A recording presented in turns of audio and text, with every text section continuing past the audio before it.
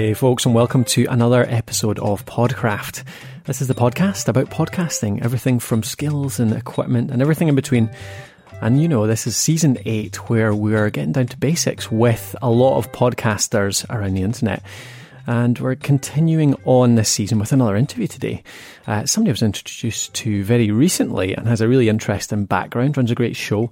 We'll find out a bit more about that during the episode. So I'd like to welcome Tor Holt onto the show. How are you doing, Tor? I am doing fantastically well, Colin. Just as I was saying, off the back of running a workshop this morning with Bob Keeler for the SPE, that's Society of Petroleum Engineers at Aberdeen University. So I'm always on a little bit of a buzz after a speaking engagement. So my apologies up front if I go a little over the score and you need to use your bleeper. You're welcome to. Always makes good radio, so that's fine. So thanks for agreeing to spend a bit of time with us anyway this afternoon, even after you've been speaking all morning.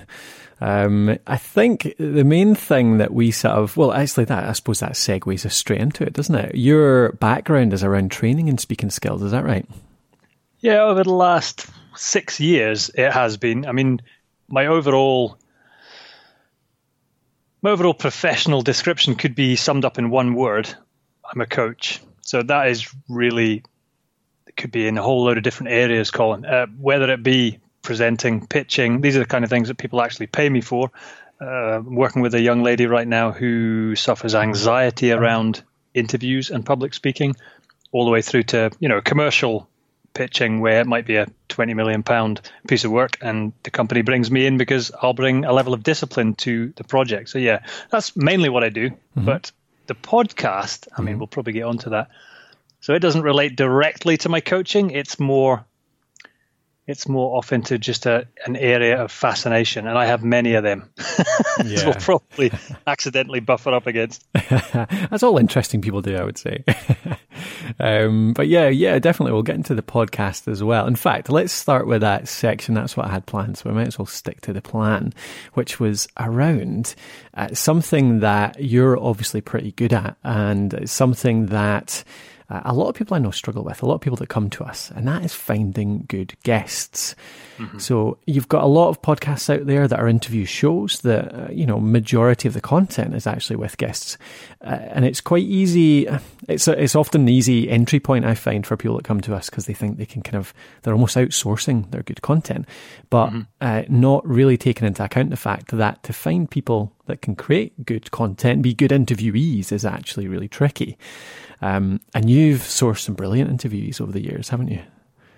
I think, I don't want to pick favourites, but I'll say that some of the ones that spring to mind are Scott Adams, the creator of Dilbert, and Abdullah Tai, who is probably not as big a name, but he's the first openly gay Muslim Arab novelist. So kind of a paradoxical situation, you could say, if you know much about that religion. Uh-huh. But he was a fascinating interview, and not because he's a big name. So Scott Adams is obviously a bigger name because most people have heard of Dilbert, and he's written 15 successful books in the States. Gavin McInnes, who's the co-founder of Vice and is a bit of a crazy man on Fox and Rebel Media and various places, and kind of pretty big all over the internet, to be honest. Yeah. So there's a variety of people, and some kind of writers and journalists in this country too, like Peter Hitchens, Nick Cohen from The Guardian. Excellent, yeah. Just some. To me, it's not so much about the big name, though. It's about the fact that I usually, not every single time, I'll be honest, but most of the time, I've read an article or a book by these people, and they've or seen a bit of film by them, and they've piqued my interest in some way. Yeah, so there's usually a genuine reason why I would love to have them on the show, and I think that helps me. Well, I know that helps me in terms of actually getting them on the show. But if you want to talk about how I get from the stage where I fancy interviewing someone to where I actually have them on the show, I can easily unpack that. Yeah, definitely want to get into that. But I think that first thing that you went through there was really interesting, because I think you're absolutely right. It doesn't matter about the name. Being a big name helps in terms of you'd love to get big name people on your show because it helps promote you, that type of sort of extra goodies that come along with that. But it doesn't mean they're going to be interesting. It doesn't mean they're going to create great content. So is that that's how you decide whether somebody's going to actually create value, be interesting on a show? It's around seeing them give out a good nugget in the first place. Is it always writing you find that, or is it just where do you look for these types of people? Where do you look for that nugget? Yeah, it's a good question. It's often writing, because I do consume a lot of content in terms of written word. I mean, I love writing myself, and I love reading the written word, and I love kind of controversial or edgy opinions from left or right, or from a religious perspective or non. I just love all that stuff, and I think that feeds into my coaching work, actually. But because I love that, I kind of go looking for it, and I'll move from piece to piece across the political spectrum, and that's really that's the first place I look for it, is just in my own reading. But in terms of other content, there's been video content, of course. Working as I do in the presentation and pitch space, I also find people through YouTube videos or presentations they've done online.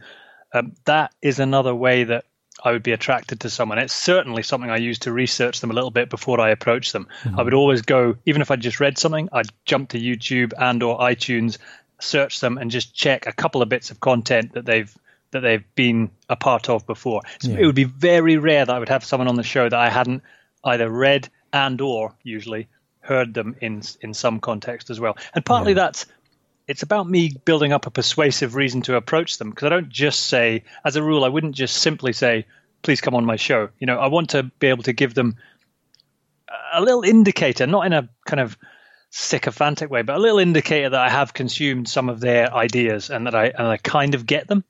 Mm-hmm. Mm-hmm.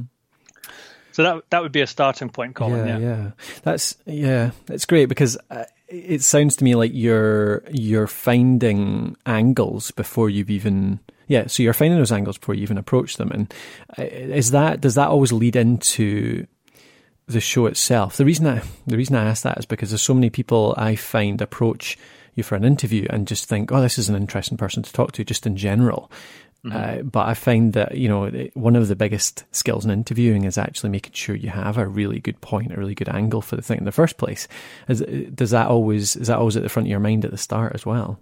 It's probably not well, I'll naturally, if I've consumed some of their content, I'll naturally start developing an angle, I guess. I'd love to explore something in particular with them. So I interviewed Claire Fox from the Institute of Ideas, and The Moral Maze is where a lot of people might have heard her. The Moral Maze BBC show on Radio 4. And I interviewed her just last week, and it kind of, because I'd heard her before on The Moral Maze, and then I'm in the middle of reading a book of hers about, what's it called?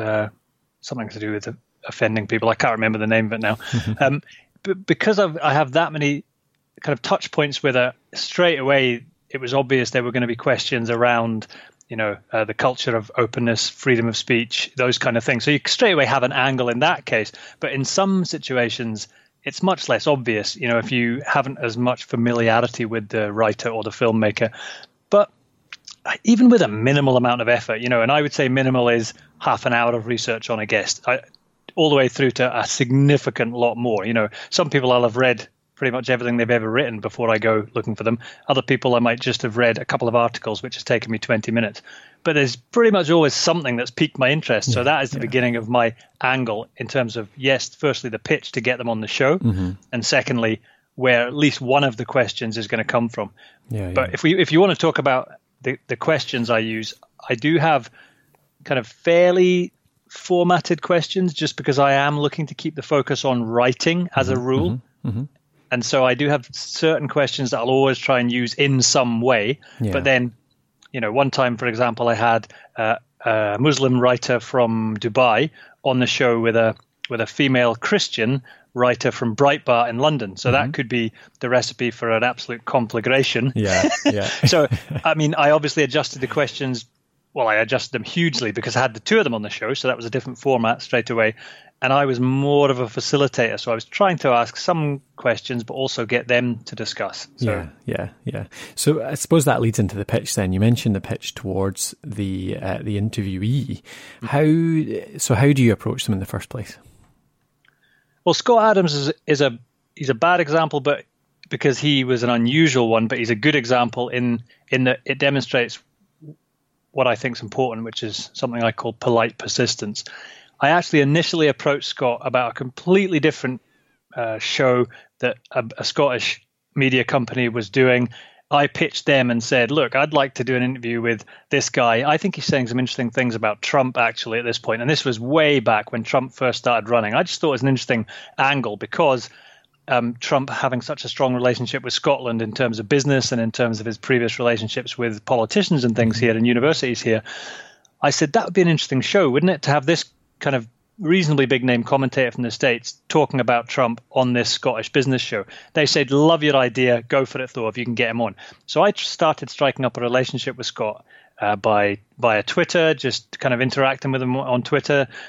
Eventually, I can't remember how I found his email, but I somehow found his email, sent him an email. I mean, this went on for months and he agreed to do it and then he didn't show up for the interview date. And so it kind of blew past and eventually, it was in the past. I couldn't do the show anymore. Yeah. It was sort of forgotten, but he's still there in my CRM, and I have a reminder at a certain period to check back in with people who are worth checking back in with for whatever reason. And by this time, I'd started my own show, which has only been on the go since, I think, May last year, so under a year, the Right With Courage show. And I thought, you know what, he's still speaking his truth pretty loud and clear about Trump, and he's also talking about persuasion, and he's also written 15 books. He'd be an interesting guy to get on my writer's show. So I went back to him with a kind of a cheeky approach, something along the lines of, I can't remember the exact words, but it was one of those, you never called, you never wrote, because the last time we'd had communication, he'd basically stood me up for this interview. I mean, the guy's maxed. He's got a lot on his plate. Yeah. So you have to understand that, I think, with these people, you and your podcast, sadly, may not be their top priority, but they will respond to polite and slightly entertaining persistence. So when I went back to them with that, I got a one-liner back saying, yeah, cool, sounds great. Because I just went back, you never called, you never wrote, but now I'm running this show and I think you'd be interesting because. And I always use that because. And so there has to be a genuine reason. So just putting in that word because and then whatever that sentence is, that can be enough. Other times with other people, I'll build a whole pitch email. And I have a template for doing that. If anyone's interested, they can come pop along to my website and ask me for it through the inquiries, and I'll give it to them. It's called Enterprise Impact Email. It's just a PDF. It's a one-pager, and it's a proven way of building out an extremely persuasive email. It sounds manipulative. It's not. It's purely getting you to consider some common sense things like what is in it for them to actually take this to the next stage that I want. What is my call to action at the end of the email? Why should they respond to it? What is the emotional effect that I'm looking for? And how do I want them to feel by the end of the email? So it's some pretty common sense stuff. And I'm happy to share it with any of your listeners who wants to come up to my website and grab it. That'd be great. Yeah. Website, whatever you want. We'll link to that with the show notes for sure. So I'll get the link off you at the end. So if you're listening to this, pop over to the show notes at podcraft.net and you'll see the show notes there where you can pop over to Tors and get the template. But can you have you got a couple of examples then of the types of things that you I suppose the enticements, what do people look for, or what has proved persuasive when talking people into coming to talk to you? Well, the first thing is I find it has to be genuine, but one thing would be, one way I might open up an email would be something like, whoever the name of the author is, I would say something like, I've enjoyed your work in terms of, and I would literally name an article I'd read or a book I'd read. So that would be true. And then I would go to, look, the whole point of our show is represented by this quote, and I give them the Oscar Wilde quote, which is the headline of the show, which is, an idea that is not dangerous is not worthy of being called an idea at all. And I say, I think what Oscar meant was, tell a story, have an opinion, state your truth, and be courageous. And that is what the show is all about. We look to get interesting, edgy, courageous writers, thinkers, filmmakers on the show. And I think you fit into that because, and again, just you have to be genuine. I mean, I wouldn't BS. So I might say, like Abdel Attai is a good example. I think you're courageous because you're openly gay. You're from a culture where it's obviously disapproved of, and you've written, some novels and some books that could put you potentially in a place of danger. I think you do fit this, fit what I'm talking about. You fit the quote of the show. Would you be interested in a conversation about coming on the show? And then I would give a couple of specifics, and it's literally, as I say, it's nothing manipulative. It's that simple an approach. It has to be genuine. I'm certainly not talking about trying to manipulate people, but that's just one way, email. The other way that classically has worked has been Twitter, and I'm happy to talk about that as well. Okay. Just to finish up on email, or even this will apply to them all, but do you ever use I suppose, a return for them? Like, do you ever say, we get this many downloads, therefore it's worth your time, or, we'll help promote you, promote this, promote that? Or do you find that just actually playing to their, their desires, their strengths, that type of stuff, that works well enough? It's a great point. I will mention it, but I don't like to overpromise and underdeliver, and I can't know exactly how many downloads any particular show will get. So the way I would say it is, the best week we ever had was 10,000 downloads or whatever it was at the time. I certainly wouldn't guarantee that for any particular show, but that's just to give you an indication of the best, listening figures we've had. We're a fairly new show. The other thing, I might use it tongue in cheek. I might say, come on the show and we'll see if we can sell, see if you can sell a few more books type of thing. I would word it more carefully than that. I might use that it would depend on the personality. So for example, you get a crazy guy like James Delingpole from, he writes for The Spectator and Breitbart and things, and he's mad as a hatter on Twitter. Yeah. Someone like that, I think you can use a line like that. You can take the mick a bit. Other people who are more, inverted commas, intellectual, for example. Yeah. So I've interviewed, guys like Timothy Garton Ash, who's a kind of an Oxford academic and written some fantastic books on freedom and free speech and things. Okay. Yeah. I wouldn't be quite as flippant with someone like that. So I would judge it accordingly in terms of, that kind of promising a commercial return. But I would never. You can't, can you? I mean, an author might go on the BBC and be interviewed in front of millions and sell no books. Yeah, they might go on some niche podcast and sell a load of kit. So it's just.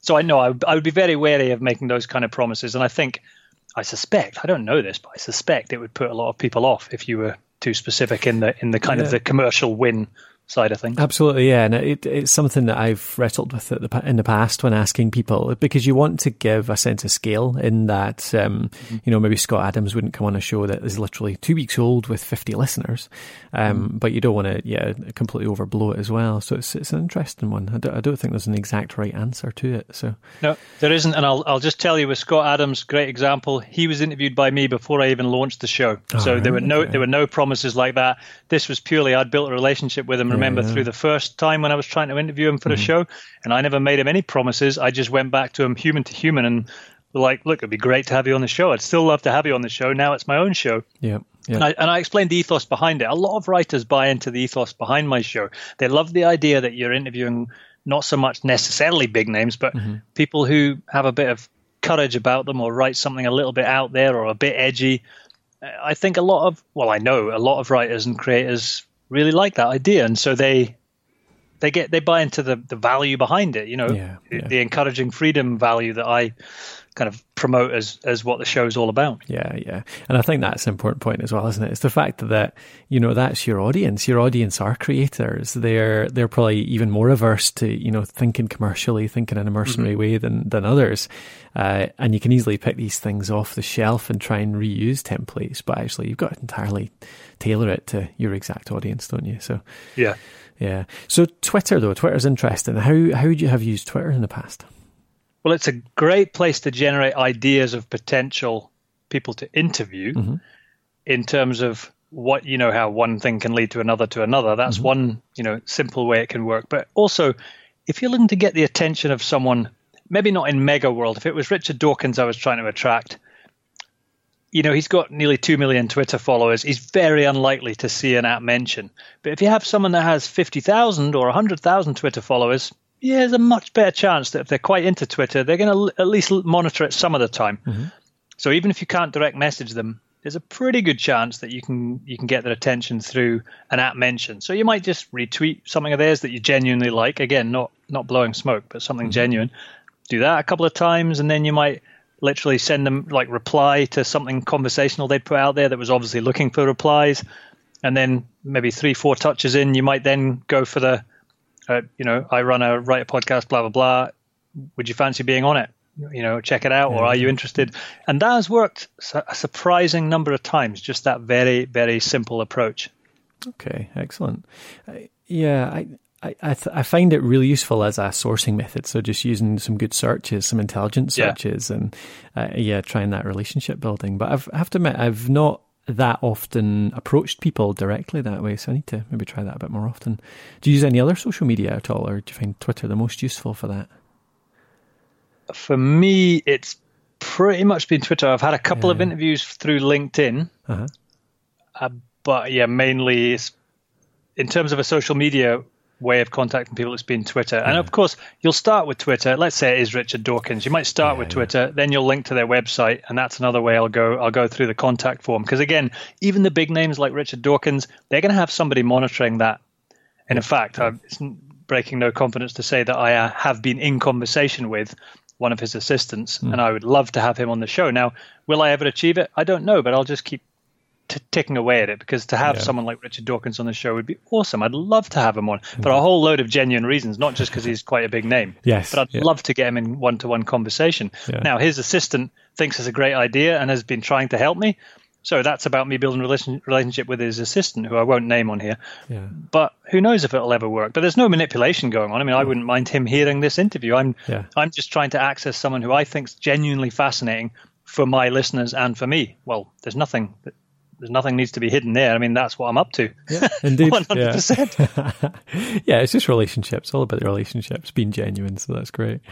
Do you have any, I want to ask you a couple of quick things about speaking skills before you go, since that's one of your big expertises. But do you have any quick last things to say about getting interviews? Anything we've not covered that you've found really effective in the past? Or about sourcing them, about anything final, any final little tips for sourcing great interview content? I'm getting the feeling I'm missing something really obvious now. I'm going to think of it as soon as we go off the show. To be honest, that has been. I think I've pretty much described how I've done it. I mean, I'd love to hear how you do it, and I'm sure every podcaster would have their own methods, and so. Absolutely, I think it's a fascinating topic, actually. And it's one that's quite underserved, I think, as well, in terms of, like I said at the start, a lot of people think it's easy. A lot of people think it's the way to make podcasting much more, an easy ride for any creator, because they think they're outsourcing their content. But it's just, I think it's a skill that's completely undervalued in terms of the practice that has to go into delivering them as well as sourcing them. So no, it was just in case there was any final little tips. But that was really good. That was great. I think there were some excellent tips in there for people to pick up and run with. So I wondered, last couple of things then, just around the speaking skills stuff, because this is another thing, and I talk about interview skills being undervalued. I think presentation skills are even worse, because everyone knows how to talk, everyone knows how to come on and have a conversation, but I think there's a lot of things that people could improve on with a little bit of practice, just a little bit of work on presentation skills. Do you have any, listening to shows yourself, what do you think podcasters get wrong when it comes to presenting and speaking on their shows? Dangerous question where I sound like a complete a-hole. I would say not just podcasters, but actually professional interviewers are worse than podcasters here.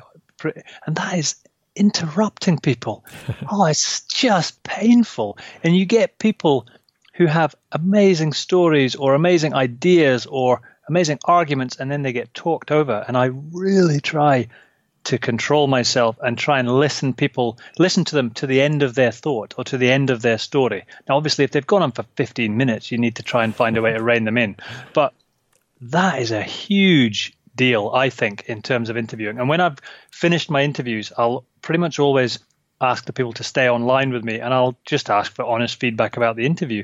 And 9 times out of 10, the feedback is, Thor, loved your interview style because, not because I'm some great speaker, but because you actually shut your mouth and let me finish my thoughts. So I actually think if you're going to do interview style podcasts, that's a big deal. And it's not normal in conversation. So many people interrupt each other in conversation that it's not normal. And it's certainly not normal for professional interviewers. So that would be my major point in terms of interviewing. Excellent. Yeah, and I totally agree. And I was going to say, what's a quick win that people can achieve after this? But I think you just answered it by saying, ask for feedback, because barely anyone that I know does that. I've been interviewed a bunch of times and no one's ever asked me, was that good? Well, that's not true actually, because we have done it with some people that we work with clients, have done interviews with them, and they always ask, what did I do right? What did I do wrong? And there's huge improvements come out of that.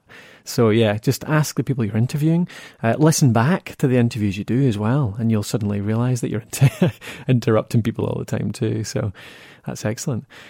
Okay, that was, I really enjoyed that actually, because it's certainly the getting interview stuff is something that I'm not that great at, to be honest. We don't do a lot of interviews on our shows. It's much more either just me myself or talking to Matthew or somebody in the team. So it's definitely something we're planning to do a bit more of this coming year to get better at it, to get more experience with it. So I'm going to put some of your stuff into action. Go away and get your template.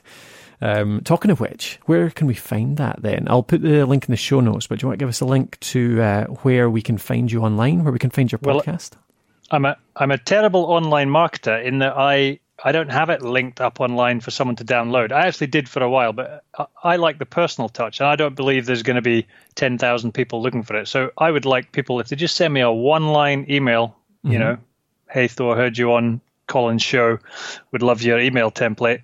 And you can just do that via my website contact page. And that's where you'll find the podcast. Of course, it's on iTunes, SoundCloud, Stitcher Radio, all that. But the home of the show is my name, Thor Holt, THORHOLT.com. So if people go to thorholt.com and then they want the email template, just ping me an email through the contact page. And yeah, you'll find all the shows on there. Perfect. And the name of your podcast again for everyone?